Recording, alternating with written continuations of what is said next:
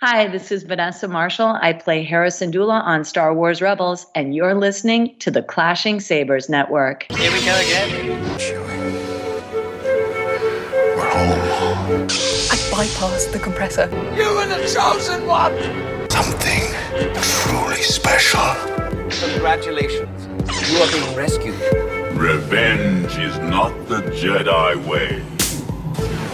I am no Jedi. The ability to speak might not make you intelligent, but we're going to try to prove otherwise. This is the Clashing Sabers podcast. I am one of your co-hosts, Brandon, and I am here with my co-host, my co-pilot. He is... Well, I guess that's me, isn't it? It's Drew. Hey, guys. It's Drew. Hey, Drew. How are you today? You know, I'm doing well. I hope you guys are you're doing well as well. That Greyman thing's going real well this night. Guys, it's been a long couple weeks in a row, and we're heading into the fun time of the year. Yeah, I was going to say, how's that homeschooling going for you there? Well, I'm only down to having to be an elementary school teacher one day a week, so that's not so bad. I only get yelled at and screamed at and cried at once a week instead of 5 days a week. So we're moving in the right direction. So please wear your masks, don't go out into large crowds, and I appreciate that. Well, I, of course, I'm all in person now. And actually, our whole district has gone all in person. Are you really? Yeah, except for people who are, who have been exposed, then they're quarantined for the necessary time and all of that stuff. And but just in case you were, just hoping that, this is just a phase that your kids will get over the whining and complaining and crying and stuff like that, I would just like to, just quell those thoughts and tell you it doesn't happen. They never stop. They never stop. They just get bigger. So, well, eventually mine will move out. You keep sticking with the same age group for years and years and years. That's your own dumb fault. That's not anybody else's problem. You are correct there. You are correct. I am an idiot. But so what do we do on this here podcast, Brandon? We talk about I think it's Star Trek.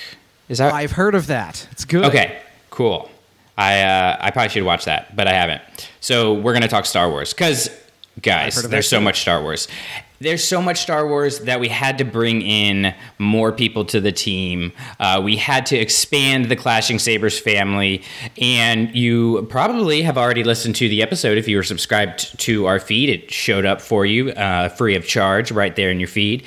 But if you haven't, we have our good friends, Sammy B and Zach Chrisman, the Lord of Lore, who are now officially members of the Clashing Sabers family. So, Sammy, Zach, welcome. Hello. You started out saying good. Oh, hey. There we go, talking over each other. That's normally what we do, Sam. Stay true to form. No, I mean, it's definitely good to be here. It's been a welcome. You guys have welcomed us, and it's been a good adjustment. We're very happy to be here talking Star Wars with you, and it's kind of one of those weird things where the Force just kind of worked it out, and it was like a random little conversation between me and you, and it turned into a whole thing. And so far, so good. I mean, it's thank you, everyone from the Clashing Sabers team for having us a part of the team now, because it's a good feeling, and we definitely love expansion, and we want to all just grow with our podcasting network, and we want to make this the focal hub for people who want to listen to Star Wars podcasts. Nice. Yeah, and I mean, we were talking about it, and you guys have been on. Most of you listening have probably, if you keep up with Don't Burn the Sacred Text, you've heard these guys on before, and I know, Zach, at least you and I have done a Clashing Sabers episode together. Sam, I don't know if we've had the pleasure of doing an actual Clashing Sabers episode together, but it made a lot of sense to bring us all together and bring some more clashing to the Clashing Sabers family. So definitely make sure that you are subscribed to the feed, because if you like any aspect of Star Wars, we try to have you covered here at Clashing Sabers, and Sith Talk is a big part of that. So guys, I wanted to kind of just give you an opportunity to introduce yourself to our listeners, for those listening who haven't checked out that episode of Sith Talk quite yet. So, Zach, I'm going to throw it to you first, because you are the Lord of Lore. So tell us a little bit about kind of your Star Wars story and what your fandom is about right now. Well, I think, definitely my Star Wars story started 1999, The Phantom Menace. I might have seen Star Wars before that, but my first recollection was The Phantom Menace. And the thing I fell in love with, all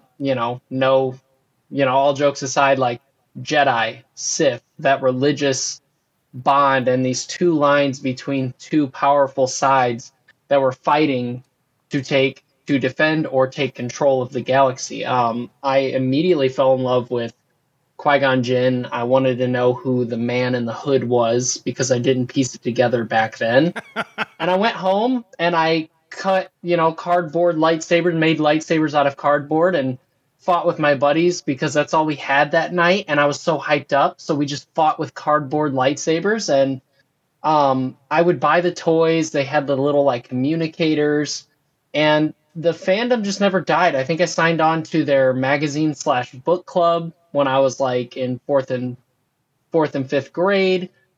And I remember the Revenge of the Sith being one of the biggest events of my childhood, finally getting to know how Anakin became Darth Vader. Mm-hmm. And then as I grew older, because I was a little late to the party with Old Republic, I started playing Knights of the Old Republic. And I immediately fell in love because it was everything that I loved about Star Wars, but more glorified. And you got to play a Jedi, and you could choose to be a Sith, and you can make these choices, and you could learn how the Jedi started, how the Sith started, this war, this epic story. You learn more about these Mandalorians and the war that they created. And I was just hooked on lore. It's I'm the Lord of Lore. It's a running joke, but literally I was hooked on lore. I was hooked on the world and the mystical arts of the Force. So that's really what has kind of propelled me to this day. I still love the Jedi. Still love the Force. I love all Star Wars. I love all Star Wars. I mean, I just finished A Certain Point of View, and there's a couple chapters that are totally wonky, and I love it too. But the Jedi and Sith have always been my thing, and that's what truly makes me a Star Wars fan, is learning more about these people who are in a fight that they will never really stop fighting. They're never going to stop. And one's up, one's down, and we just got to watch it unfold. That's awesome. Yes, that push and pull is, whether it's in, light versus dark or, however you want to frame it, that duality is an important part of Star Wars and something that makes it, I think, something that's endlessly compelling, because we're always trying to answer that question of what's right and what's not, and, do the ends justify the means and those kind of things. And we'll get into that some more today when we are talking about our topic. But Sammy, you like the Jedi and the Sith, but your fandom is quite different. So tell us a little bit about your Star Wars story and what you're into now. I got my start with Star Wars before Phantom Menace, which I had to have documented proof of it, and actually my sister was digitizing some VHS tapes, and there's a Christmas 1997 where I unwrap a Admiral Akbar action figure and literally go in my slurred little voice, "It's Star Wars!" and start singing the Imperial March. It is on the, I posted it on Christmas Day on the Sith Talk Instagram, and it was when Lucasfilm was doing all the re-releases, the theatrical re-releases of 4, 5, 6. They did the box set, the last one, before they went to no, I don't know if it was the last one. The special editions? Yes. Well, it was the last one before the special editions. Okay, the THX. So the THX ones, yeah. I wore those. The greatest. Out, and that's where it started for me. And I grew up despite my eloquent speech, I grew up a farm boy. And I remember just resonating with Luke so much about wanting to go out there and go on adventures and see the world, and the means of that, although it was the call to the Force and being a Jedi, was ships. the Millennium Falcon, X-Wings, Star Destroyers, they always just captivated me. So when in 1999, where a lot of us in our generation finally kind of got that dramatic baptism of the silver screen, that film just took my breath away. And I remember one of the sequences that still stands out in my mind is the pod racing sequence, which is such a George Lucas thing because his first big film was American Graffiti, and so to this lovely cocktail of the great space opera combined with Speed Racer, basically, it was like crack. So since that point, Star Wars has always just been a facet of my life. I remember still eagerly as a kid in grade school trying to, when we first heard the word Attack of the Clones, I remember my theory, I was already hosting a podcast in kindergarten, was that they were going to clone Darth Maul and he was just going to attack them a bunch of times. Like that was just how into it I always was. That sounds like a great movie, by the way. I guess I should have made it. So I always was a spaceship, more mechanical side of Star Wars, the more the war side, even though I'm not lore. I'm not saying I don't enjoy that, because if you were to ask me who was my favorite superhero, I would tell you Luke Skywalker. I didn't want to be Superman or Batman. I wanted to be Luke. But Luke just wasn't a Jedi. He was the pilot that destroyed the Death Star. He was the pilot that was zipping around the legs of the AT-AT. So it was funny because Zach talks about how much of a momentous event Revenge of the Sith was for him. I remember it almost being kind of depressing, because I remember walking out of that and just kind of going, well, I guess that's that. Granted, I was still just a dramatic kid, and just kind of going, I don't know what I watch now, because they're done. They wrapped it up. Of course, later on we got Clone Wars and much, much more to come later. But yeah, it is not to say that I don't enjoy the lore side of it, but the Jedi and Sith are a fascinating aspect of Star Wars I've always enjoyed, but I know what really gets my blood pumping and me super hyped is the grandiose of the space battles, the thrill of it. And I mean, Star Wars is a drama, an opera. It's just an over-the-top fun event. So, it's really it's an expression of who you are, because you're into bike racing and your NASCAR racing that you do, that excitement level, that seeking of almost adrenaline seeking is kind of something that it's part of who you are. So it makes a lot of sense that would be part of your main Star Wars focus. And to take it into a broader sense, that is truly the beauty of Star Wars and why it has transcended media and time, is that where so many other shows or films are one, I don't want to call it one note, but they have a niche. Star Wars has the beauty and the luck that it can be all things to all people. And so Zach and I can be both fervent Star Wars fans, yet have such different standpoints of what really does it for us, and to expand beyond that and why it's so important for diversity, that other people get to have things that really represent them within Star Wars. That's why I was just finally listening to from a certain point of view, and how they're not afraid to shy away from gay love stories, and how important it is to young fans to have that. And that's what makes Star Wars so great and exciting, is that they're always giving something to someone, whatever that might be, to you. So Zach and I, but it doesn't feel forced either. That's what's really cool about that. Exactly. It doesn't feel forced.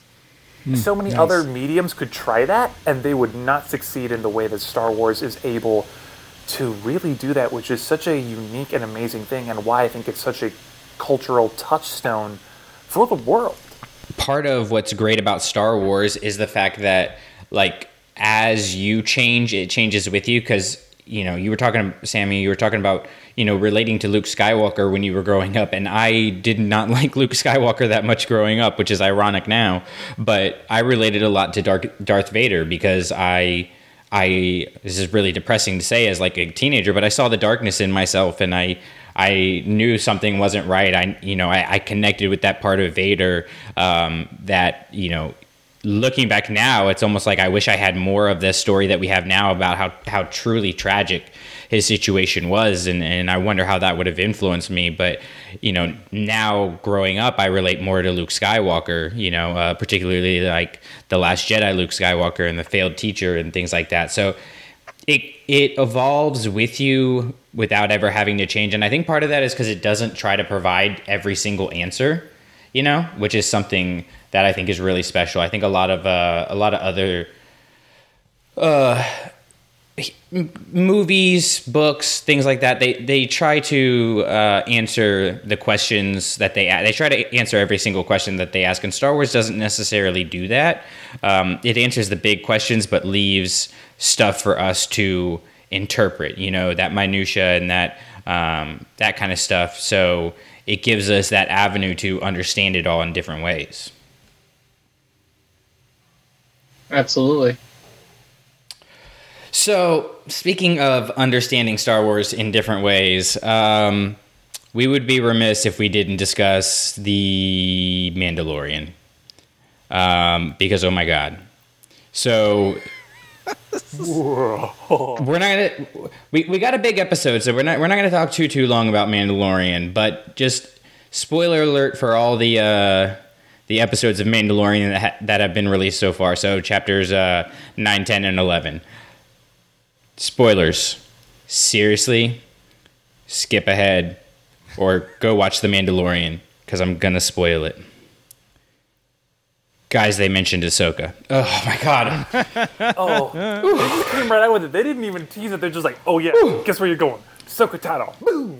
I was just, Like, I feel targeted, honestly. I feel like they know after you by name in this episode. This was basically, we're gonna get that Brandon guy. Yeah, let's go get them. I don't know what I did to them, but there's like, oh, we're gonna just mention Ahsoka, but then make you wait, a whole maybe a week, maybe more. Like, you got an Amazon ad. Ahsoka Tano, come check out next time. God, Ahsoka Tano, come next week. Oh man, I'm gonna walk down the street and there's gonna be one of those guys with a trench coat. He's gonna be like, "You want some Ahsoka Tano? I got all kinds." It's gonna have all the action figures. That's really wrong. Don't do that. Don't talk to those guys. Blue sabers and green sabers, whatever you want. I got them. Thank you, Sammy, for having my back on that one. Okay. Of course, having your back on Ahsoka Tano. That's why you have me here, right? That's true. Pretty much. That's it. I'll tell you what, how badass. Okay, again, spoilers. Bo-Katan and Kate made my heart sing in such a way that I was not prepared for when she entered in and just was like, oh my god. I knew they were going to find the Mandalorians, and I kind of, we all knew that, us being so on the pulse for what's coming in Star Wars, it does kind of take some of the surprise away when we know that, hey, Katie Sackhoff is supposed to be reportedly in The Mandalorian. It does kind of suck some of the fun, but that moment hit so hard when her voice rang through and they nailed her outfit to just perfection. It looked exactly how you picture it, and when she took her helmet off, and that moment was just like, to know that's Bo-Katan. That's not someone trying to be Bo-Katan. That is Katie Sackhoff, the voice actor, being her. And that the power of that, I hope, still comes through for Ahsoka. And that was the second thing I thought, is that this is so good. I hope that they can get that same magic across for Ahsoka, and I wonder how it will go. Yeah, I mean, I that's one of the things that I was overly concerned. Not overly concerned, but I was kind of concerned that, being that the Clone Wars has such a distinct style in the animation, and the Mando helmets look considerably different than what we've been used to, like with Boba Fett and even the Old Republic, or, they just looked a little bit different. I didn't know how it would translate, but the moment that showed up, I was like, okay, this one looks awesome. 2 totally fits with live action. It was like, really kind of unreal how much everything fit. And it just goes to the costume art or the costume artists who develop and design these things, because it's not just like, oh yeah, you're going to take this design and you're going to render it. Like, you have to make that design look believable, but still be that design and still look like that. And I think that's a true art form. I think everybody on visual effects with this show and on the costume design, especially costume design for sure, knocks it out of the park. I mean, the amount of different aliens you get in this show already, I feel like you see so much more in this show than we ever have in Star Wars, because it's really kind of like, I mean, I guess technically The Last Jedi has the most aliens in one scene, but it just feels more incorporated versus like, this is a human part and then this has aliens. It feels more like mixed in and blended well together. Everything just seems super blended when it comes to prequel flavor, original trilogy flavor, Clone War flavor. Everything feels blended when it comes to that and the aliens and the actual world. Like, I actually feel like I'm walking in his shoes. And that's, I mean, you have to give credit to the visual designers, you know, like everybody, like down to the lighting, and everybody deserves so much credit, because you can tell that they're going back and they're working to get that right. And I mean, this is kind of like the dream show, because you have a casual Star Wars fan come in and watch it and, you know, enjoy it, and then it also feeds those of us who are looking at every frame, right, and who want those connections and are looking at the lore and the way that they build the world, and they bring in things like the Krayt Dragon that we've heard about, and make it feel like, oh, of course that's the what the Krayt Dragon looks like. But then also bring in new elements like the Frog Lady, and old elements like the knobby white spiders from the Ralph McQuarrie painting, which, by the way, are not the Krykna from Rebels, just to clarify.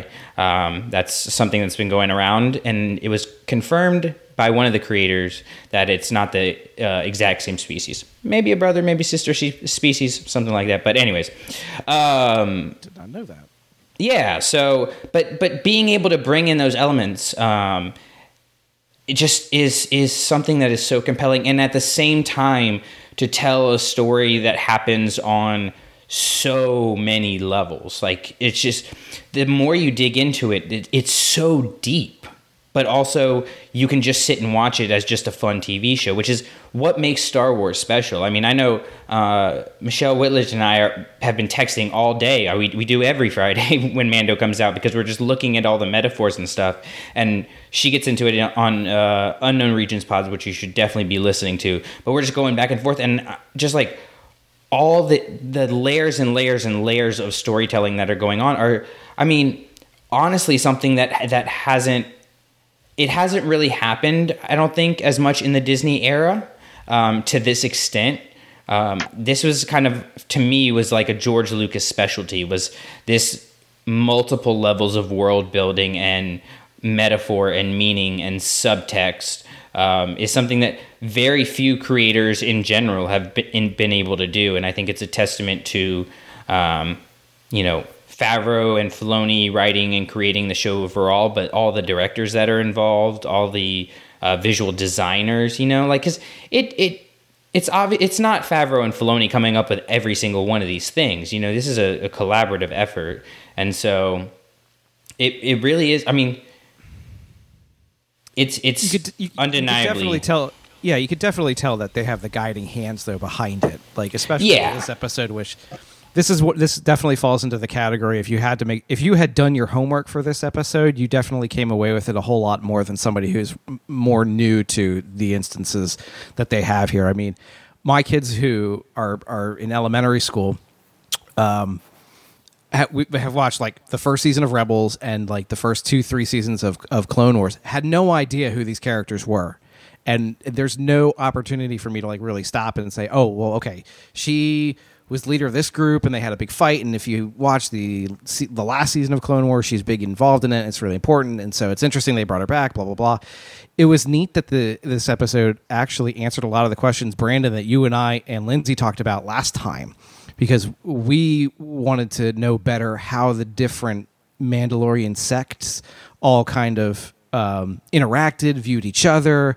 Would they compete for dominance and whatnot? And we kind of see that being borne out. But my only criticism is the amount of homework that has to go into understanding everything that this episode wanted to offer is a lot. And I don't know, and that's not necessarily a bad thing, because the first episode of season 2 is just as heavily requires people to know their stuff in order to get what's going on. But I don't think it does. First episode.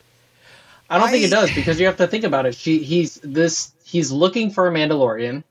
He finds a Mandalorian, and as a viewer who doesn't know anything about these people, they have found new Mandalorians who are awesome, look awesome in new armor. If you've never seen these characters, you saw a different type of Mandalorian, and you learned that not all Mandalorians are like the Mandalorians that you've seen in season 1. And so that's what you can piece together, that he may not be a part of the actual Mandalorians, or he might be, or he could be a part of a cult, or are they real? Do we trust them? Now, we trust Bo-Katan a little bit more because we know the big picture. But if you really look at it, and the vibes that I've gotten from people at work who are like, oh yeah, did you watch episode 1? That Cobb Vanth guy, he was super cool. I really liked him. And I was like, yeah, well, that's really funny. I mean, he was in the first chapter, or in the first Aftermath book. Aftermath, and people thought he was like this Boba Fett character, but then you realized he was just an actual guy wearing the armor, and and they were like, yeah, that's cool. He was a really cool character, and people retain more than you think. It's just what's nice about this, as it's just not as in front of your face. So like, if you have watched everything that we've watched, you're getting a big reward. And if you haven't, that's fine, because guess what? If you're interested, you can backtrack to this source, which makes more viewership for the Clone Wars and more book sales for Aftermath. Or B, you got a new character that is completely original to you that you just figured out. That creature's been terrorizing these parts since long before Mos Pelgo was established. Thanks to this armor, I've been able to protect this town from bandits, sand people. They look to me to protect them. But a Krayt Dragon is too much for me to take on alone.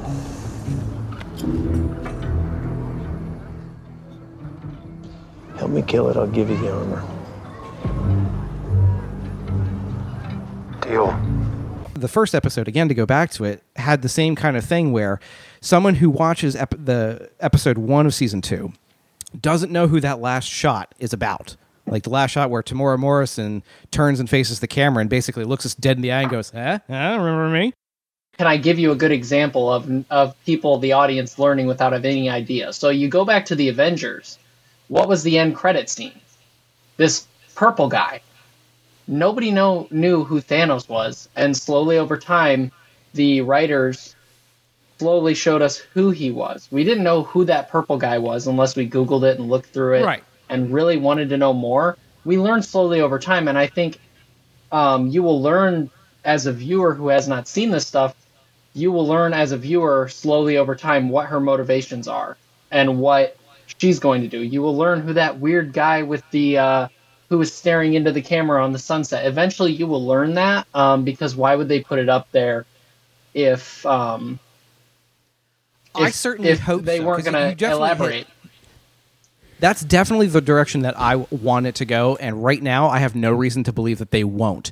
They did such a good job, especially going back to the first season when the 5th chapter ended, where I don't remember the target's name, but she's dead on the ground and you hear the spurs jangling and you see the boots walk up. Those of us who know what that's supposed to mean explode, but you don't get any fulfillment until season 2. I'm a fan of that. Don't get me wrong. I'm a big fan of this stuff. But when I compare episode 3 here, or chapter 9, 10, 11, to chapter 10, which is a fully contained story, that one, chapter 10, got my kids' attention a whole lot better and held it a whole lot more than chapter 11 did. So I've just been trying to figure out why that's been all throughout today, and it's very interesting to see what grabs their attention versus what are they less interested in seeing, or are they really paying attention to what's going on.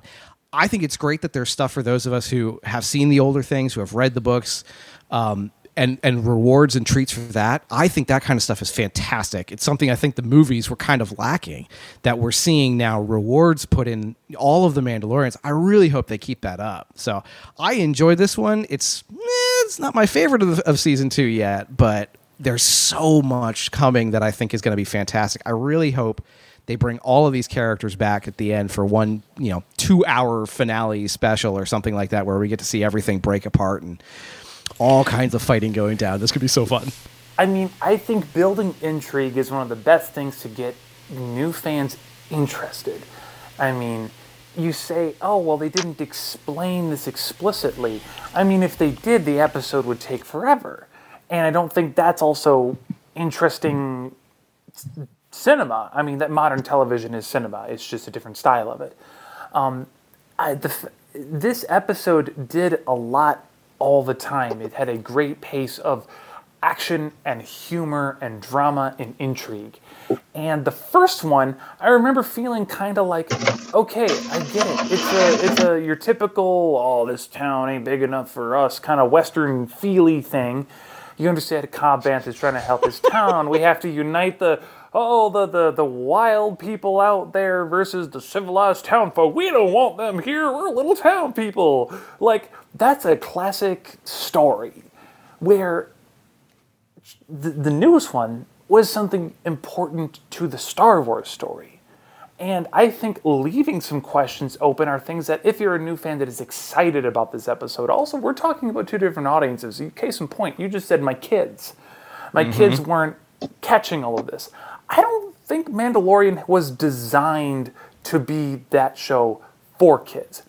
Resistance is something I can hugely appreciate, but it's not designed for me. It's designed for younger children to have a simple plot, have some silly boop, boop, boop, boop, boop kind of fun moments.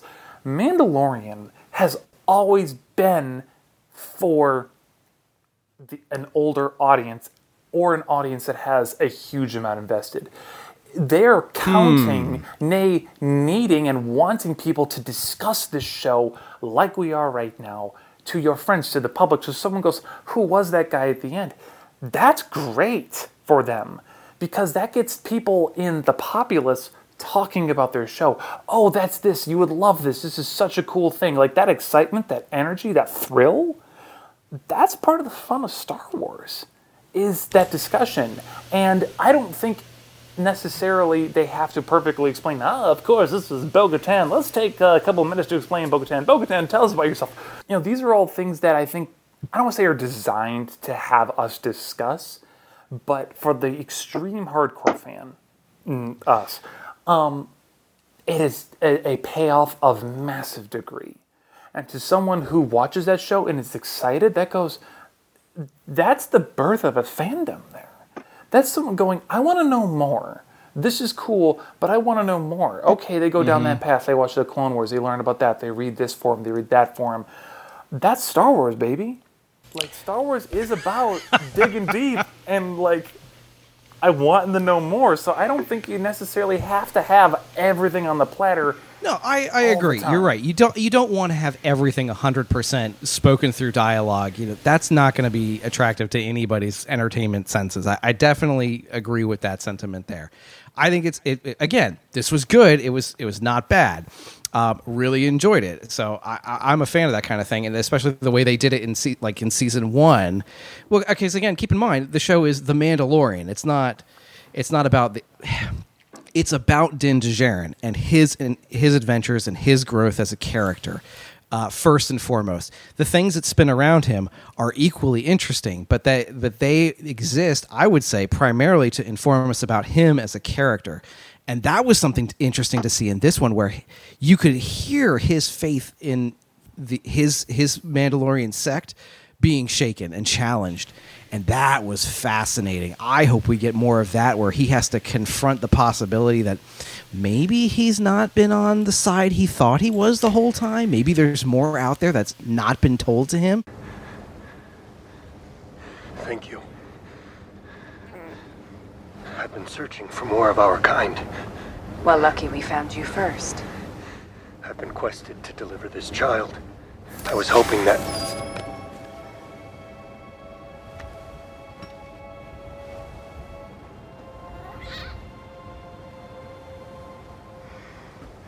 Where did you get that armor? This armor has been in my family for 3 generations. You do not cover your face. You are not Mandalorian. He's one of them. Think, Ferric. One of what? I am Bo-Katan of Clan Kryze. I was born on Mandalore and fought in the Purge.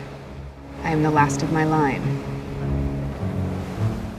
And you are a child of the Watch. That's a big question about the whole season, is what is a Mandalorian? Like, yeah, absolutely. You have Cobb Vanth, who's wearing the armor and shouldn't, but acts like a Mandalorian should. And then you have, this abandoned, if you know who Boba Fett is, then you've got that extra element on there. If you don't, it's a mysterious guy that you're going to learn more about. And now you've got this other group coming in who is calling Din's people a cult, but I mean, loved that, right? Wasn't that validating as anything after our conversation? It was. I felt so good to be I know, right? But like, we have that deeper knowledge of it. But again, it's just these are a different set of Mandalorians, and essentially, I think it's essentially asking the same thing, and this is why I think Ahsoka is going to fit well in this series. It's asking us the same thing the prequels were asking us, which is basically, what is a Jedi? We get so many different kinds of Jedi, especially if you look at the larger narrative and you bring in characters like Ahsoka and other characters from Clone Wars and Jedi that were successful and Jedi that left, and you get this like, if you ask 1,000 people what a Jedi was, you're getting 900 different answers, and that's kind of what I see us leading towards with The Mandalorian. And that's why the storytelling works on so many layers, because you can get it at that base level of just like, he's having to figure out his identity and he's a father now and all of that stuff, right? That's a deep story. That's a story that connects with people and they're telling it in a special way. But again, the deeper and deeper you go, it's like it's this never-ending onion of possibilities and questions, and that's what makes it really, really exciting. So can I add to the onion? Yeah. Before we close this, because it literally just hit me, and it might be awful ideas. And Drew, you will find out that you will often disagree with me. That's just how I am. We're such agreeable people, Zach. That's fine. It's not called agreeing all the time, Sabers. I'm not always agreeable. So I put the clashing in clashing sabers. But you were talking about that this is the story. The title of the show is called The Mandalorian, and Din is our main character. But what do we know about Din, and what do we know about the Mandalorians? Okay, so we know that he was not born a Mandalorian. He grew up and learned this specific way of the Mandalorian. And all of season 1, you see his rules, his code, and his people, his Mandalorians. So what did we just see in this episode? We see new Mandalorians. And as a viewer, you don't have to know who Bo-Katan is to know. The show spells out these are different Mandalorians with a different code, okay? And so what you can kind of, us as Star Wars people, gather, and what we know is, when has there not been a time in the new canon where the Mandalorians united? They've never been truly united. And what is this character? He's an outsider, not completely from birth to to adulthood. He didn't grow up with the prejudice of one clan versus the other. He grew up with one, and now he's learning about a new one. And you can tell, like, when he leaves, there's respect between him and Bo-Katan. So what if he slowly tries to learn her way eventually? Maybe what if season 2 is not only about the child, but he learns, and the Mandalorian, what if he is the gap? What if he bridges the gap between a divided Mandalore? What if that is the ultimate story? Not to mention there's so many other layers with the child and stuff like that I think is a main plot line too, but what if he is the bridge? That's just a question that I thought when you were mentioning that. So, sorry, throwing it out there. No, I think that's definitely a possibility, and I mean, the metaphor, I've gotten into this in my articles, that I've been posting for each episode. The metaphors there are totally about identity. Like you look at the Krayt Dragon, and it's got this basically indestructible armor on the outside, and he has to go in to the internal in order and destroy it in order to be reborn. There's so much birth symbolism happening here. Like this season is going to be, it's going to end with a rebirth of Din Djarin and possibly Mandalorian culture as a whole. Like we'll have to see. I do want to just close saying like it's exciting knowing that Favreau and Filoni have a plan for where they want this show to go, and they kind of have it mapped out in the long term, kind of like Dave did with Rebels, because I mean Rebels ended about as perfectly as you could end, and so it's exciting to see where they're going with the Mandalorian, and it definitely doesn't feel like. I know one of the major fears fandom had is that this was starting to sound like it was just going to be a setup show for all the other shows that were going to start happening. And I definitely think we can safely say that is not what's going to happen. So it's going to be exciting to see what the next, I guess we have 5 episodes left. I think the season's 8 episodes. So we've got, is that it? Yeah, it's crazy. So it's going to be jam-packed. So more to come on that later, and I know that Zach and Sam will be talking about that on Sith Talk here real soon. But 45 minutes into the episode, because this is Clashing Sabers, it's time for our break. And we're going to take a quick break, and when we come back, we are going to talk about the Sith and just explore the history, the culture, and what they mean to the Star Wars story. What have I done?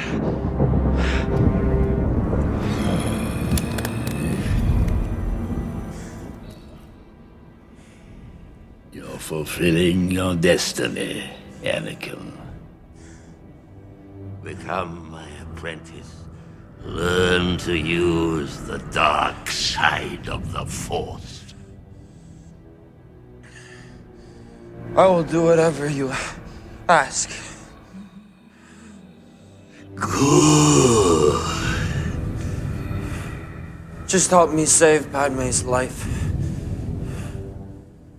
I can't live without her. To cheat death is a power only one has achieved. But if we work together, I know we can discover the secret. I pledge myself to your teachings. Good.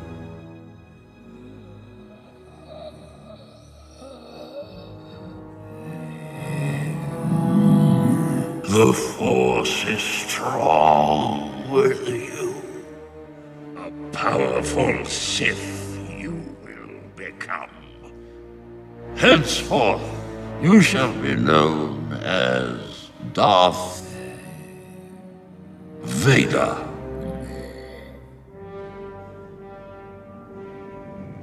Thank you, my master. Peace is a lie. There is only passion. Through passion, I gain strength. Through strength, I gain power. Through power, I gain victory. Through victory, my chains are broken. No, that was not Sam Witwer. That was me. It was me, guys. I know. You can't talk Calm like down. that's not turning me on too much. Well, I'm gonna make the same joke. Darn it! Got it. the sultry tones of Brandon Boylan. That is the Sith Code, guys. So that is what we're talking about tonight. Not just the Sith Code, but the Sith in general is going to be our discussion topic tonight. But I wanted to start with the Code because I feel like it's foundational for how we understand the Sith and how the Sith understand themselves. And being that the Sith broke off from the Jedi, and you have this Jedi Code and the Sith Code that kind of reflect each other, I kind of wanted, your guys' thoughts on what do you think about the Code overall? Where do you think it works? Where does it fail? And I mean, we have this other idea of, in the Jedi Code, of peace, or there is no emotion, there is peace, and all these kind of dichotomies that they're setting up. So, Zach, I'm going to throw it to you first because I know you have all kinds of thoughts here, and you've probably spent hours and hours thinking on this. Does the Sith Code work? Does it make sense? Because to me, I feel like it's not that bad. I think it's definitely, a motivational when it comes to, like, when I think this, no surprise I'm talking about working out, but when I think about, like, fitness or, trying to learn a craft or any kind of skill, you start out kind of being bad at it, and you're always looking at other people who are better than you. And the goal is to be as good as them, if not better. So when I say when they say peace is a lie, I look at that inner peace. People that are at peace, when you're trying to learn something or get better at a craft or get stronger or, run more, you're shaking up the foundation of your body. You're shaking up the foundation of your mind. How much can you really push yourself? I mean, you look at Michael Jordan. Michael Jordan won so many championships, and he was never at peace with any of it. And that's what kept him going and what kept him winning more, perfecting his craft. Peace is a lie. There is only passion. That's Michael Jordan. Through passion, I gain strength. He gets stronger as he gets older, and that's why he got better. You look at 93 and 96. Through strength, I gained power. He gained control not only over the game, the court, the intimidation of people playing up against him, but the media. Through power, I gained victory. He had the power, so he gained victory, and through victory, his chains are broken. Now, the only thing that I would disagree with the Sith Code is through victory, my chains are broken. I think that's the biggest floozy about that whole thing, is because if you know anything about people who are obsessed with their craft, obsessed with getting stronger, powerful, running an extra mile, they want to push themselves to their limits, you are never satisfied. To some of my friends, I'm a weightlifter. I'm a lot stronger than them. I can do those things, but in my world, I'm nothing. I'm literally nothing. And I'm trying to be better constantly. And so I think through victory, my chains are broken, because that's a lie, because with a Sith Lord or with people who are truly obsessed with their craft, there is no victory. There is only going forward. You don't recognize the victory. You just keep pushing. So that's me. That's my rant. No, I think that's interesting because the Sith they're never satisfied, They're whether Hamilton. Satisfied. All right, to bring it back, we were talking about. We found another. I love it. Theater.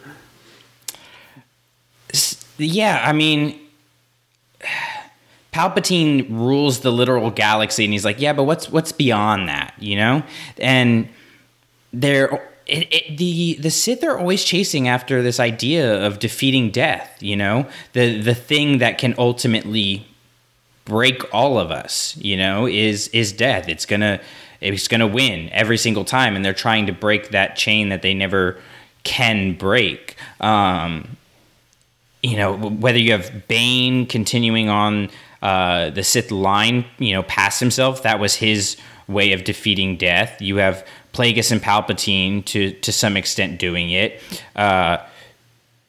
Vader we can come back to, but I think he does it in a way. And even Maul, you think he's dead on Naboo, and he is able to cling on to his hate in order to live on. They're always trying to cling to life and defeat death, because death is that thing that ultimately is the chain that they can't break, and they're never going to be satisfied until they achieve that. And I think it's interesting too, thinking about that, because the last line, so the Jedi Code, just for those of you who are not familiar with it, is there's no emotion, there is peace. There's no ignorance, there is knowledge. There's no passion, there is serenity. There is no chaos, there is harmony. There is no death, there is the Force. The Jedi are, in those first sets of lines, are setting up, this dichotomy of what there isn't and what there is. And it ends with there is no death, there is the Force, right? So this continuation of, or this ignoring almost of death in favor of something higher, where the Sith Code, it's not denying anything. It's saying peace is a lie, but it's not denying that it is something that is out there for people, right? But that really, it's all about the passion. It's about the strength, the power. Like, they're always taking more, thinking that is going to help them be victorious. And so I think there's kind of a almost a two sides of the same coin happening, particularly in the end parts of those two mantras, of those two codes, because for the Sith, it's that always chasing more, trying to break those chains and get more victory and get more power. Whereas with the Jedi, it's a sense of letting go, which is interesting because when you look at it just at the surface level, the Sith Code, save for maybe peace is a lie, seems a lot better than the Jedi Code basically ignoring all emotions and ignorance and passion, these things that are part of our everyday existence. If I could chime in, yeah, go for it. I think what makes these codes so interesting to interpret is that so much of it is, and what the Force is in Star Wars is spirituality, and what it means to be, in the sense of self versus the greater universe. I think the Sith Code is very much about the individual, where the Jedi Code is about not only you existing, but you existing within the world. For the sake of the argument, I'm going to use humanity. I know that there are many aliens in Star Wars, so don't be like, oh, there's aliens too. It's just, bear with me. The issue with both of them is they fail to understand humanity in how they interact with these mantras. There is no emotion. There's only, I've got it here. There's no emotion. There is peace.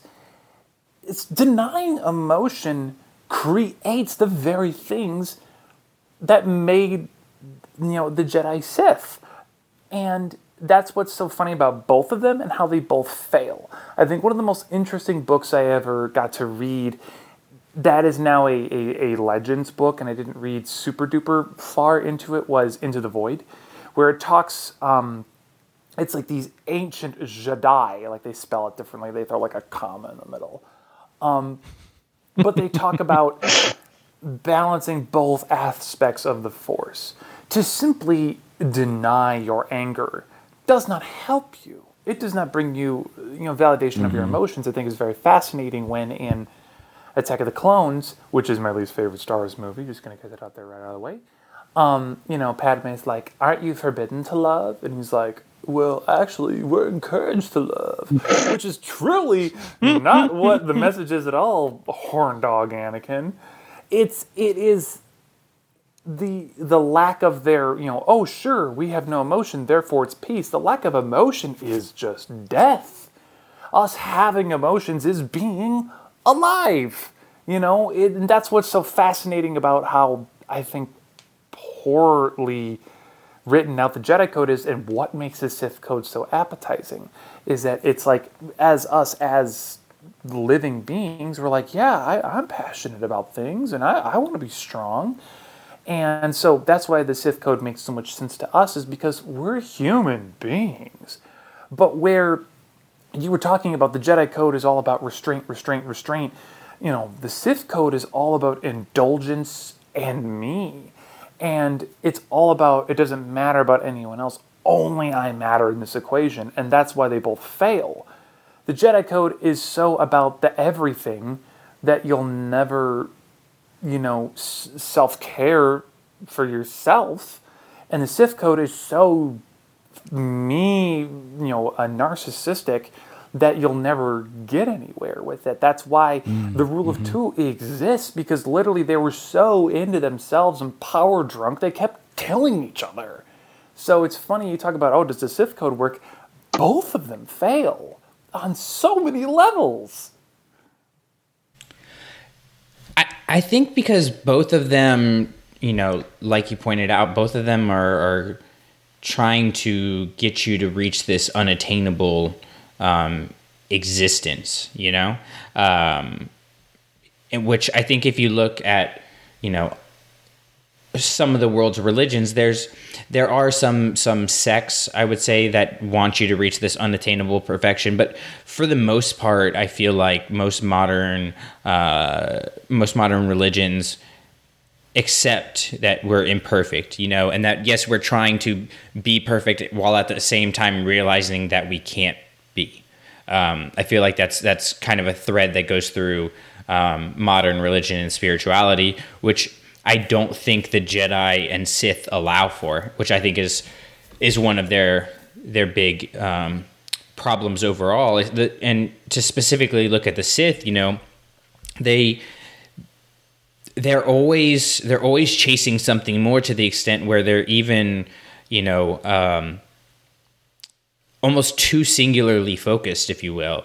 Like, for example, in Rebels, when they go to the temple on Malachor, it's actually a battle station, because the Sith are always preparing for war. So there's things that should be holy are actually destructive, because the path to the dark side is quicker and more seductive. Like it's always destroying that which it comes in contact with, because it can never be satisfied, because it's chasing this unattainable thing. But I think the idea of the Sith started out, at least in Legends, to my point of view, they were Jedi who were sick of living a lie to these rules, and what the Sith eventually became is what we now know them to be: power hungry, murder machines. But the idea of Ajanta Paul, when he left, was to embrace his emotion. He had so much pent-up emotion that he lashed out on his master and killed him, because he was living so much of a lie. He could not control his emotions, because he had ignored them for so long. So they go to this planet Korriban, and it's like free roam. Like everybody's binge drinking on the Force. The idea was meant to, why can't I just be me? And I think a lot of the faults of Anakin, or the downfall of Anakin, was being ignored and not being truly listened to because of the code. And having grown up in a extremely religious background, I kind of know what that feels like, to sometimes have, real world problems and not necessarily getting the answers that I'd like, because instead of talking to me as a human being, you're reading scripture to me. And if that's what does it for you, like, by all means, like, that's awesome, but it just didn't do it for me. And I more preferred to hear life experiences. And I think, Anakin and Yoda at the temple is the biggest scene to him deciding he could not trust the Jedi, because he was trying to kind of hint where he was at, and Yoda was just like, learn to let go of everything you love. And he's like, well, I can't do that, dude. Sorry. But yeah, just learn to let go of everyone you ever loved. You want me to watch Obi-Wan just jump into a pit of acid or something? Like, yeah, I'm cool with it. All these years of him training me? Dope. Fine by me.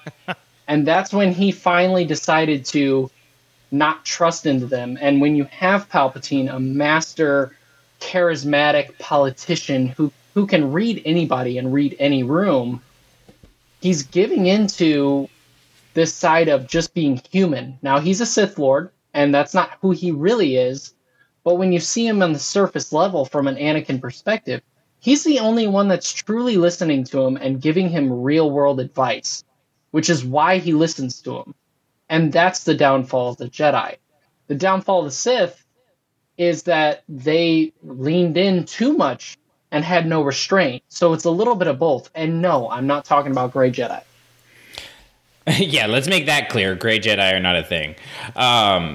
It's interesting because there's a moment in the Charles Soule Vader comic when Vader says, "I am not a Jedi, I have no limits," which I think is kind of could be the Sith code in and of itself. Like the Sith are literally willing to do anything, and we've seen that time and time again. I mean, if you just consider the fact that like everything that the dark side comes in, or not necessarily the dark side, but everything the Sith come in contact with basically gets destroyed. Not just like the war aspects, but you look at their planets, you look at Moraban and Malachor and Exegol, like they're all corrupted down to their core. You think about the Jedi Temple being on top of this ancient Sith artifact, it gets basically, corrupted from the inside. Going as far back to, Lucas's early visions of the Emperor, being almost like a foggy mist, not even corporeal, because the dark side had destroyed his actual physical existence so much. So I definitely think there is some level of restraint that needs to exist there, because if you're always seeking more and you never take the time to be grateful for what you have, you're gonna end up like Anakin. Yeah, and I've always taken like real world, it's, you see, at least for me, because I am really big into the fitness industry, and that's something I can't lean away because it's what I do 5 times a week. You see a lot of these guys who are natural lifters. They don't take any kind of steroids. And then you see the guys that do. And the guys that do are flooding the market. They're flooding social media right now. So if you're a new lifter, all you're seeing is guys that are on steroids. And it's quick and it's easy and you feel good all the time. But while you may be on the exterior this powerful, healthy individual, you're actually destroying your body, a lot of your organs. So you're getting all this muscle, all these very even hormones when it comes to like you're always having energy, you're always feeling awesome, you feel great all the time, and you are achieving and breaking boundaries a lot quicker. It does the damage on the body, and it does eventually damage on the mind, damage on the organs. And that's kind of where the Sith go. They get blood drunk because they are essentially taking a shot of steroids, but it's their emotions and their power, and they're leaning into it. And you can see where it's tempting, because you, as somebody who wants to lift 400 pounds, but you're only lifting 185, and all you got to do is take the shot. Or as a Sith, or as somebody who wants to join the Sith, all you got to do is give in to your anger. It's tempting. It can be tempting. And so there's these lines that everybody has to face. But if we just talk about it, and we just talk to each other, we all realize that we're all a little bit human. We all go through these things. Like, there's a lot of things, I'm sure, over this time of us being with you guys. I'm going to learn a lot more about you. I'm going to learn a lot more about Drew. I've learned so much about Sam in 2 years.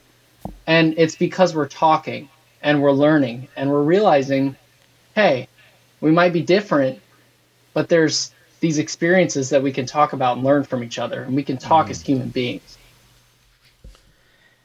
Yeah, but if we talked everything out, then there would be no fiction. So, because literally every story is about miscommunication.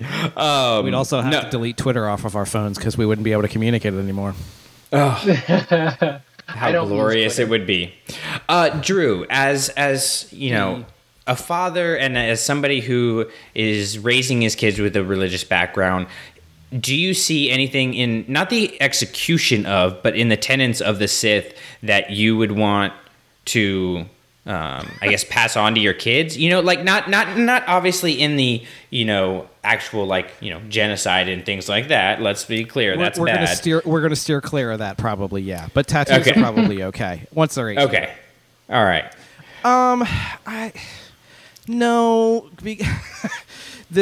The problem, and I think Sammy mentioned it earlier, is the code of the Sith is so self-inward focused and puts a person on a railroad path, basically. If this then that, if this then that, where you just progress to get to the point where you want, and you get to the end where it's victory. My chains are broken. Requires an understanding of what your chains are and what the things that bind the average human being, if we're going to stick with humanity, which is probably fair.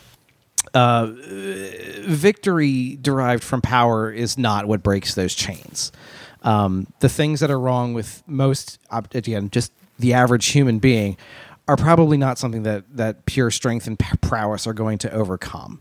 So the source and strength of overcoming such chains are never going to be found internally, not in any kind of long-lasting implications of any kind that I can really think of. Now, there's self-improvement, there's development, there's all kinds of things we can do to make ourselves better, but if we're using those things to better ourselves and not using them to better other people, then what truly is the points? Because once we die, we take all that and bury it in the ground. Now, the Jedi Code is not exactly a basket of encouragement itself. It's not bad. It's just not complete. Looking at the code on Wikipedia, there's actually an alternate version, which is interesting because it says emotion, yet peace, ignorance, yet knowledge, passion, yet serenity, chaos, yet harmony, death, yet the Force. So it's taking the same core concepts as the classic code, but it's removing the there is no X, there is only Y, which I would appreciate much better because, like we said before, emotions are part of our humanity. It's kind of what makes us all interesting. And there's allowance and acceptance of those emotions, but under the control of peace. There's an allowance for ignorance when you can admit, I don't know a thing, yet that must be overcome and controlled by knowledge. Your passion is definitely a part of who you are, yet passion without serenity becomes destructive and pointless. So there are things we can take from those and kind of apply to our lives. I think that, as in most things, when they're black and white, they're not super helpful. These two things are so diametrically opposed to one another. They're strategically written that way, which is fine. But it makes it pretty easy to see through and say, okay, we know the Jedi failed. We've got 3 movies that pretty well document that entire downfall. That's fine. So if you're going to take the polar opposite of that, there is an obvious and inherent failure in that code as well. It may not necessarily be as well played out in those same 3 films, but I think we have seen that over time, especially since there is no... I was going to say there is no collective Sith, but that's not entirely true depending on which source materials you start looking at, unfortunately. Oh, God, there's a list. There's a list. I know. I was revisiting a lot of the articles on... And I always get these backwards. It's either the Fate of the Jedi or the Legacy of the Force series, the ones with the one Sith who apparently pop out of nowhere. I don't know if anybody else has read those books. Real quick, anybody? Oh, man. The Legacy of the Force. I feel like I know what that is, but... Does the name Abeloth mean anything to anybody? No. Yes, okay, but cool. No. Like, distantly. Right, it's back there.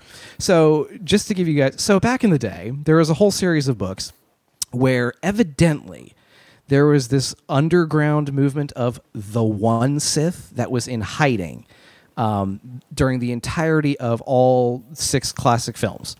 And it was dark side users who were less ex-Jedi and more followed the race that was known as the Sith. So Sith were actual alien types. Thousands of years ago, they're the ones who built the Massassi temples on Yavin 4. And the Star Forge and all that stuff. So there's a lot of weird stuff that starts occurring in some of those later books that were kind of, and rightfully so, swept under the rug. We don't really talk about those anymore. No, never. I know, it's strange, but kind of fun at points.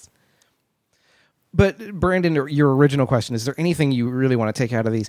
We can always learn something from everybody. And this is more just warnings, really. peace is a lie. Well, okay, no, not really. I don't think so, guys. It is attainable. It is something that can be yours. There is only passion. Well, again, no, because passion leads to strength and strength leads to power, so the very fundamental tenet of this thing that there's only passion is not exactly sound. Maybe that's the foundation upon which these other things are built, but I don't really know that I see a lot of evidence of this actual thing working. The dark side truly does cloud everything. Even those who bathe in its presence and take full advantage of the powers that it offers them. The dark side truly is, the cancer side of life and how it poisons and ruins everything it touches. It's just amazing that even those who proselytize in the name of the dark side are themselves lied to by it. That's just And to add to your, I used the Michael Jordan analogy for the Sith Code. I had recently watched the Netflix documentary The Last Dance, and I compare Michael Jordan to the Sith Code because I think a lot of people that push their body and push their minds to these limits, they truly believe that there is no peace. We keep pushing forward. You have to, if you really look at the words, to some people, they perceive there is no peace. We push forward. We just keep going. And when you listen to him talk, a lot of the times, and I watched the whole thing, he seems like a man who is still not satisfied. He's still not happy. Never satisfied. And never apologize for a good musical theater reference. Never. He's not somebody who's truly satisfied, and I think that's the gimmick of the Sith. And I think that is something us all as human beings have to learn, or at least something that I try to implement in my life, is learning to have that drive that keeps pushing you forward, but not have such an unrealistic drive that you're never satisfied. You want to be proud of the moments in life, but you also want to push forward. And while I don't agree with the Gray Jedi as a theory, I do agree with the tail end of their code, which is there is passion, yet peace. There is serenity, yet emotion. There is chaos, yet order. And I believe in my life, I implement a perfect balance, or I don't always implement a perfect balance, but I really strive to have balance in my life. I crave it more than anything. I love having I work hard at work and I play hard when I'm off work. I love working out and I push my body to its limits, but I also relax. Saturdays and Sundays, I read comics and drink coffee and let life slow down. I crave this balance of mental clarity and physical fitness and all these things in my life. And I think that's the true. We're all seeking a balance of everything: work life, family life, relaxation versus pushing ourselves, passion, yet actually having peace. I think it's a little bit in the both, and that just kind of adds to what you're saying. I don't think anybody wins going one or the other. And part of, from a personal experience, once you can find a source for your peace, it inspires the passions otherwise. That peace is what breeds other action. So it's not that peace is the end game. It is the engine by which everything else functions. So that kind of, obviously the Code of the Sith completely falls apart when you try and look at something like that. But even the Jedi don't really get that idea.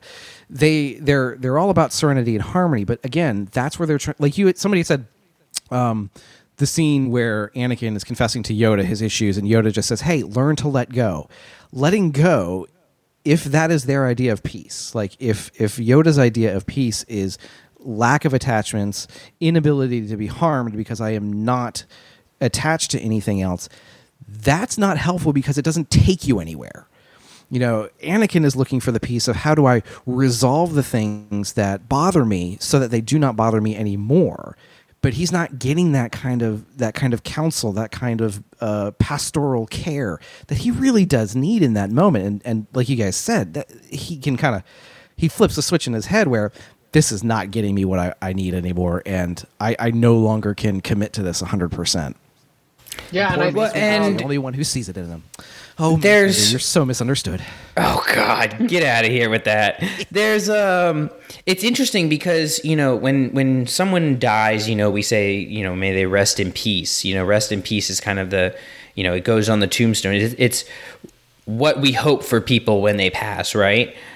But the Sith are just straight up denying that, which makes it interesting. I mean, obviously, like rest in peace is from our world, not necessarily from the Star Wars galaxy, but this story is being told in our world. So it's interesting that the Sith forego peace. They just don't even try to reach a state of peace when in our lives, that's kind of what we seek by the time we die. And the Sith are always chasing after that eternal life. They're always striving to defeat death in one way, shape, or form. I mean, even going back to the Bane trilogy, there's that the ending of that, spoiler alert, the ending of that is him maybe or maybe not. It's kind of left up to interpret, putting his consciousness into his apprentice. And we have in Rise of Skywalker, Palpatine talking about being all of the Sith. And there's almost a sense, at least in the way that I understand Rise of Skywalker, the way that I read it, that there literally is, to some extent, all of the Sith inside Palpatine. Like there is some transfer of spirit from one to the other because they are always trying to defeat death, whereas when Rey says, "I am all the Jedi," it's more of I am embracing all of these people because we just hear the voices around her, right? She's more surrounded by them. Whereas we have these ideas of these Sith spirits like hanging on, going back to Clone Wars, when we see Bane on Moraband. It says on StarWars.com, a form of his spirit was bound to the Valley of the Dark Lords of the Sith planet of Moraband, which is just really compelling because it's a form of his spirit, like not necessarily his spirit, but a form of it. So if he's clinging to life in that way, and we see Palpatine clinging to life, this is historically something that they do. I think it's plausible that to some extent, the Sith are all inside Palpatine. It's just interesting that the thing that that we would say that we seek, that most people would seek, is the thing that they're saying they're not even going to have any business with, and thus they can never really fulfill, what everybody really seeks in life. They can never be satisfied, like we've been saying. Yeah, I mean, I interpret the Rise of Skywalker a little bit differently, and that really, honestly, is a topic for another time when it comes to me, because I do struggle with some of the things of Rise of Skywalker, despite it aesthetically, and if you look at the initial script being one of the coolest Star Wars scripts. I don't interpret it that way. I interpret it the same way that Rey interprets it, like he is essentially, since the Sith are always fighting to be the best of the best of the best of the best, he is the accumulation of all of the Sith. I don't literally think that Darth Bane is whispering or embodying their voices inside of his head, because that's more of a reincarnate thing. How does that work? I don't know how that works, because how would I mean, I guess you could.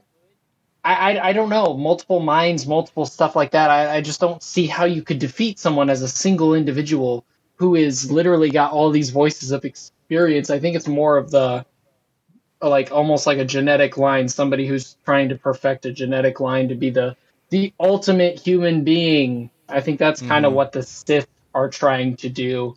And if theoretically everybody's getting more and more powerful with every lineage, eventually, like Palpatine would be able to crush Revan in a second, because he is lineages away from Revan, and he has learned so much more because of his, everybody rising into power and getting better. Rey, I think, is quite the opposite of what you're saying. Rey is still just Rey, but because the Jedi don't crave death, they have this one with the Force where they exceed into an afterlife because they don't crave it, and they can commune with her. So she's not the exactly all of the Jedi, like all the Jedi aren't talking in her head, but they're there and they can talk to her, and there's still more to learn beyond death. And I think Rey is hearing voices from, being one with the Force. She's not the accumulation of like a reincarnate, and neither is Palpatine. It's just she can actually commune with the Jedi because they don't crave death, and that's how they become one. And I can see that sequence a lot more credit than I would have given that sequence, which is fine. But to me, the way that sequence played out works a lot better if you put it in the rules of the Dragon Ball Z world. Honestly. Oh, I hate it. I hate that line. I hate I am all the Sith and I am all the Jedi. I hate it from a writing perspective. It's very, but if you're breaking it, very reductive. Power level at? It's over 9,000! That's exactly what that sequence looks like to me, because when Palpatine says, I am all the Sith, and we have to think about how the two groups acquire power, where the Sith take it by stealing and backstabbing, where he has acquired the powers and knowledge of his master, who stole it from his master, who stole it from their masters, back and all the way down. Whereas the Jedi would, we see in the sequence, donate their powers to Rey. It is an amalgamation of all of their experiences and all of their strengths, whereas the Sith are just literal pick and choosers of what they're taking with them. And that's what, in that sequence, that's why Rey is overpowering Palpatine and destroys him in the end. I like that you guys are giving it that kind of philosophical, spiritual credence, but I don't know that it bears out in the film. I mean, from surface level, to be quite honest, I broke it down that way because if we're looking from the Star Wars world, that's what makes sense to me. But if we're kind of being honest, it was just some guy trying to create a crafty line when he was writing this. Yeah. I mean, personally, I have a lot of issues with Rise of Skywalker. We don't use his name around here. Chris Terrio? Probably. Did he write the script? No, not him. Him and J.J. Abrams. Well, they did it together, but because Chris Terrio did write BVS, which I am a big fan of, but the dialogue's not always great there either. So. Yeah. So here's the thing. A fight in his corner, he's going to win. Here's the thing that's interesting though, is like on Exegol we see these Sith cultists, right?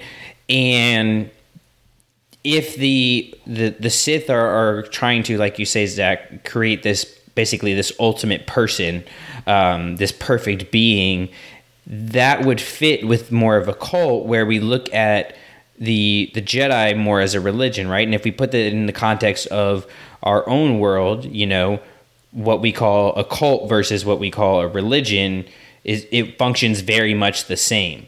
When you get something like, say, Scientology that, basically looks up to this one being, an actual like human being as being this perfection, and always trying to, not even trying to attain that, but trying to, I don't even know how to put into words exactly what Scientology does, because it's so crazy. It's all in the rebranding, Brandon. Because yeah, exactly. As Tom Segura would say, if you get called a cult because your religion is not old enough. It's not old enough, so you can't know. I'm kidding. So instead of saying Sith cultists, you can say Sith loyalists. Just like when somebody says, I'm not an alcoholic, I'm a beer enthusiast. You gotta rebrand. It's all about the branding, yeah. Absolutely. So you talk about those Sith cultists, okay? You mean the Acolytes of Beyond? Oh wait, we didn't think to connect those two together and put that together with the Aftermath series. Well, but here's the thing, though. Here's the thing is, we look at the Sith as a cult, because they're following what the general populace accepts as what is wrong, right? Whereas we look at the Jedi as good because they are going after what the general populace accepts as good. In the same way that we would Well, They're higher. loosely They're speaking, the FBI. Let's not. We could talk about that later. But if you look in our real world, when you look at even like I was saying, Scientology that's following these tenets that most people can accept are not necessarily the best, whereas most people can look at like let's say Christianity, for example, maybe not the practice of because people have had bad experiences with that, but the things that Jesus teaches about loving others and taking care of each other and helping the poor, like people can accept that that's something that we should be doing, in the same way that they can accept something the Jedi, what the Jedi are saying about helping people and trying to seek peace and trusting in a power higher than yourself. And the fall of the Jedi doesn't come in the form of what they believe, but in the actual execution of what they believe, which is, interesting because the Sith are a lot better at executing what they believe in, like the Sith they have anger, hate, power. Those are the things that they are proclaiming that they believe in, and they do a much better job of living those tenets out than the Jedi. But the problem is, obviously, those things are not good because, I always try to, especially with like my students and stuff, try to tell them like being angry isn't wrong. Being upset isn't wrong. Being mad, like we give these connotations to these emotions as if they're negative, but it's not the emotions that are negative. It's the things that we do with said emotions. You can be angry and go cool off, or go turn that into a good workout or a good piece of writing or a good song, right? Or you can, go down the darker path with that anger. It all comes down to the choices that we make. And I think what happens is, especially, we see this in our world, but, in the context of the Sith, you end up getting so deep in there that it seems like there's no way out, and I think that's the story of Vader, is he just gets so deep into the darkness that he's like, well, I guess this is just who I am now, and that's what's something that's interesting about the Sith is you get these different versions of it. We think of it like anger and hate, and those are all there, but if you look at like Bane and Plagueis, they were more power hungry, and were intentionally using it in that way. Based. Yeah, whereas Vader and even to an extent Maul that we see in Clone Wars are more, they're using the dark side more as a punishment for themselves and their failures and where they feel like they went wrong. So but all of them are acting out of these emotions that we say are negative,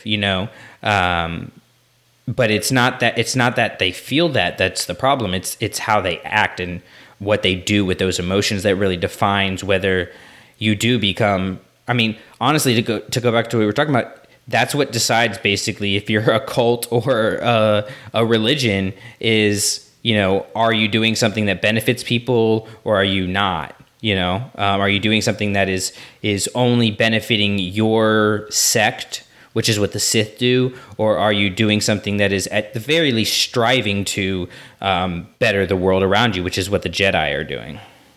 It's a nice analysis. I like that. I often always see, Jesus as kind of like a good example for what a good Jedi would be, because when you look at the Bible, a lot of times he broke down the barriers of these religions that ignored people based on their rules, and he kind of said, like, he without sin cast the first stone. Like, let's be real here, guys. Like, this was written, but let's be real. Who hasn't sinned? Who doesn't have sin? We all have sin, but we have to keep trying to be better. That's like kind of Jesus's message, and he's shown it through power. But like when the Pharisees were, making an abomination out of his father's house, he got mad and he flipped tables. He was justified for being angry, and he didn't shy away from it. He did not shy away from it because he knew he was right. He embraced his emotion. So he embraced his emotion. He allowed others to confide in him, and he also accepted that realism versus like these codes. There are codes, there are rules we should try to live by, but let's be real. He without sin cast the first stone. And I think that's like kind of what the Jedi should always eventually, which we don't really get answers with this sequel trilogy, which is a kind of a huge complaint of mine. But eventually I think we're going to get the Jedi that kind of embrace their emotion. They don't ignore it, but they also strive to be the best people they can be. But like, they're also just regular sentient beings. They can't always be perfect. And instead of having these codes that they can't talk about because they're afraid to mention to somebody, they can confide in each other. And I think that's what really makes even the Legends, which is sometimes kind of wonky story-wise, it makes the old Legends New Jedi Order a little bit better because they are a little bit more human. They're actually allowed to be people. They're sentient, I guess, because there's multiple races in Star Wars. So sentient beings are allowed to be sentient beings, and they're allowed to relate with each other, and everybody's allowed to be their own type of person. And while the stories sometimes lack depending on what series you're checking out, it's also something really awesome to see because it is a shift in the Jedi. Yeah, and it's hard to, I mean, because the Sith are painted so clearly as evil, and they are in Star Wars, you know. But at the same time, a lot of them that were given have tragedy to them, right? Where you could see where they could have gone the right way, you know? Like what would have happened if Maul had been found by a Jedi instead of, Mother Townsend giving him to Palpatine. You know, there's a lot of potential there. Here's the thing that's interesting about the Sith, if you are looking in the tenets of what they are, is they're always trying to, like we talked about, they're trying to make their apprentice better, which I think is something that is, again, whatever religion you go to, is something that people are always trying to do, I think you have these mentor type of relationships within religious organizations where one is trying to or should be trying to lift up another, right? That's something, to go back to using Jesus as a metaphor, that's something that he was doing, was showing like that you should be trying to make the lives of other people better and lift them up instead of lifting yourself up, right? Which is something that the Sith do. Like the Sith are trying to make their apprentice better, knowing that they're going to continue the metaphor, be Judas, and rise up and kill them. That's the rule of two. That's what has allowed the Sith to survive for so long. So again, it just comes down to the idea of make this person below you better, so much better that they don't even need you anymore. Like as a teacher, I look at that and I'm like, I can kind of see it. Because I always tell my kids, like, my job is to make sure I don't have a job at the end of the year, because you guys should be so good that you don't even need me here, because the lucky thing is there's always going to be another class that's going to need me next year, right? But that's kind of what the Sith are doing. They're trying to create this void where the master that exists now is not needed because they're too weak. So that... Again, it just comes, it's the execution of it that's the problem, Like, it's not become better than me and then go out and teach other people. It's become better than me and kill me because I'm not worthy anymore and get somebody else who's going to do the same to you. That creates this very toxic environment that, not conductive for as far as a healthy, well-rounded life is concerned. Absolutely. So let's get into the Rule of Two a little bit, because it was created by Bane, because like we said, the Sith were destroying each other. Basically, what was happening is you would have multiple weaker Sith rise up, defeat the Master, and then kind of infight among themselves of who gets to take the position. And so basically there was a weakening going on, and Bane resolved that by creating the Rule of Two. But what's interesting is the bulk of the Rule of Two that we see is in the Sidious kind of Palpatine era. And Sidious plays really fast and loose with that Rule of Two. Like, they're more like guidelines. Yeah, like technically he only had one apprentice at a time, but there was always those ancillary Darksiders out there, whether it be Ventress or the Inquisitors or whatever it may be. And if you take the Plagueis book, then you do have him completely bucking the Rule of Two and having Maul even while he was the apprentice. So it was an assassin. Come on. Yeah. He's like, who Sith? Who this? I got my other phone for this, my other phone for that. He's like, you think you're going to be caught alone? I got Virgin Mobile, $20 text. Man, who is this? Am I Sidious or Palpatine to you? Ooh, go ahead to kill you now. He had a side girl. I mean, that's essentially what he did. He would have like his main squeeze. And literally, though, because like even in the comics, so in the original Vader run, he's basically having the scientists create possible apprentices for him to see if they can replace Vader. And then when Vader's like, you created them to, usurp me to take my spot, he kills them all, and Palpatine's like, were they ever going to, though? It's like your best friend kisses your girl, right? And then you guys break up, and it's like, doesn't matter if I kissed her, because you were never gonna last anyway, so it's not like but it's like, that's not a healthy friendship. That's not how you have a good relationship. It's just this. It's not the appropriate level of give and take. It's just like take. That's the thing. Yeah, and I think to add to your analogy, it's almost like having a girlfriend and flipping through Tinder just to see if there's a stronger suitor, Yeah. But that's what Palpatine was always doing. And I mean, he definitely abused the Rule of Two, and he's notorious for being obsessed with finding the perfect apprentice, but he could never find the truly perfect one. And he thought he had it with Anakin, and he hated Vader ever since he made that move. And there's a little chapter in a certain point of view, Empire Strikes Back. I won't say anything about it, but he kind of, you do slightly hear his point of view from all of that.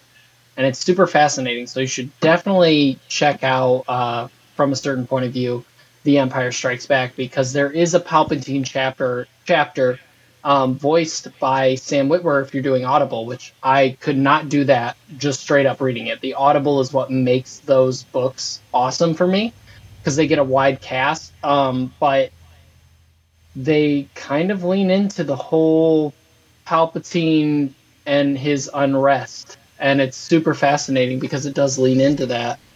And I think that was Palpatine's downfall, always looking for a better apprentice, always making these deals, always trying to find what the best thing was, and there was never peace, which is the downfall of the Sith. Palpatine never had peace. He had an entire galaxy, and he was still not satisfied. It's. I mean, in a way, it's kind of tragic, because obviously Palpatine is not a sympathetic character or a tragic character. He's just evil. He's a personification of it. But just in terms of the ideology, you kind of feel bad that they're never really going to be able to achieve what they really want to achieve, because what they want to achieve, they don't even have figured out, if we're being honest, And I think that comes from, where their foundations are laid. There's a line in The Phantom Menace. It's Maul's only line, and it's always stuck with me. He says, "At last we will reveal ourselves to the Jedi. At last we will have revenge." And this line has always gotten to me because just of what, going to the corruption at the surface level. There's no evidence from what we have, even now with all the additional Maul stuff, not even when that line was written, but now with the additional Maul stuff, that he was victimized by the Jedi at all before, the whole cutting him in half thing that happened. But in terms of him needing to get revenge, and I think that's kind of creates the cult-like nature of the Sith, is they want these things that they don't even have any foundation of wanting. Like, why does Palpatine want revenge on the Jedi? What did they do to him? We don't have anything to say that. Maul, we don't have anything to say that. Even looking at Dooku, Dooku left, and he left because he, spoiler alerts for Dooku Jedi Lost, but he left basically because the Jedi weren't allowing him to maintain communication with his sister and ignoring the problems of Sereno. But that's not really a revenge mission, And so I think that's the big thing, is that the weird thing about the Sith, or kind of the hard thing to wrap your head around as far as the Sith are concerned, is they never really lie. And at the same time, their entire existence is a lie. Yeah, I mean, it's kind of, again, I mean, you go back to, back around circle is they literally can't they'll never achieve what they want to achieve. They'll never fully cheat death. They'll never fully find peace. You have all this power, and it's, again, for another example, you look at a lot of businessmen, billionaires. What is that work life? How, what do you sacrifice working all those hours to make this money? And your intentions are to give plenty for your family, but a lot of times what happens is your family just wants you. But, you're always chasing something else to provide for them, but they just want you. So, I mean, they'll never fully achieve what they're trying to achieve, but I just, again, it's the give or take. There's never peace. There's never, everybody, these businessmen, a lot of them, they chase what they can't because they didn't have it maybe growing up. And now they just keep chasing and keep pushing forward, but they're missing out on so many different aspects of life. And I think that's what the Sith are. They're chasing this power, this gratification. Anakin just, when he was power hungry, he wanted to, we can do this together, me and you. He just wanted to be with his family. And because the Jedi ignored him, his only rational, blood-drunk, dark side rationality was, well, he literally thought he had to rule the galaxy to be able to be with Padme openly. That's my interpretation, at least, is that he literally thought the only way to be with Padme openly was to rule the entire galaxy at that point. That was his only way. One thing that they hammer in again and again, just to kind of surmise the Sith, is that fear is the path to the dark side. And what causes fear is lack of control. And again, they say, through power, my chains are broken. This idea of freedom, the more power I have, the more free I'm going to be. And so, that's if there was a lie of the Sith, is that there's a degree where if you become powerful enough, you'll be able to control it. And I think that echoes your kind of CEO businessman analogy, is that there are people out in the world that just believe if they have a certain amount of more dollars, or that next limit, that next thing, that's when they'll find their satisfaction and their purpose. And most of the time, you will not get the what you seek at the end of that line. Anakin, out of love, if we're going to call it that, love. Believed that he could save and help Padme, when ironically he himself was the danger to her through his blind chasing of power. So, I think it's an interesting lesson on, just showing that no matter what you do or try, not that you're not in control of your life, because obviously we make decisions every day that affect that, but that you can't control everything, that some things are simply out of your power, and that's okay. And that's maybe more the acceptance line of the Jedi, where the Sith just simply couldn't accept that they weren't the ones controlling it, and ultimately it was their destruction. Fear leads to anger, anger leads to hate leads to suffering. Yeah, I mean, I think that pretty much, that kind of sums up, that you could literally just put that on the Wikipedia page for the Sith, because they never had a chance, and that's why characters like Vader and like Maul, who we see never having a chance. Dooku's one thing, because he had the exposure to the Jedi, he had the choice.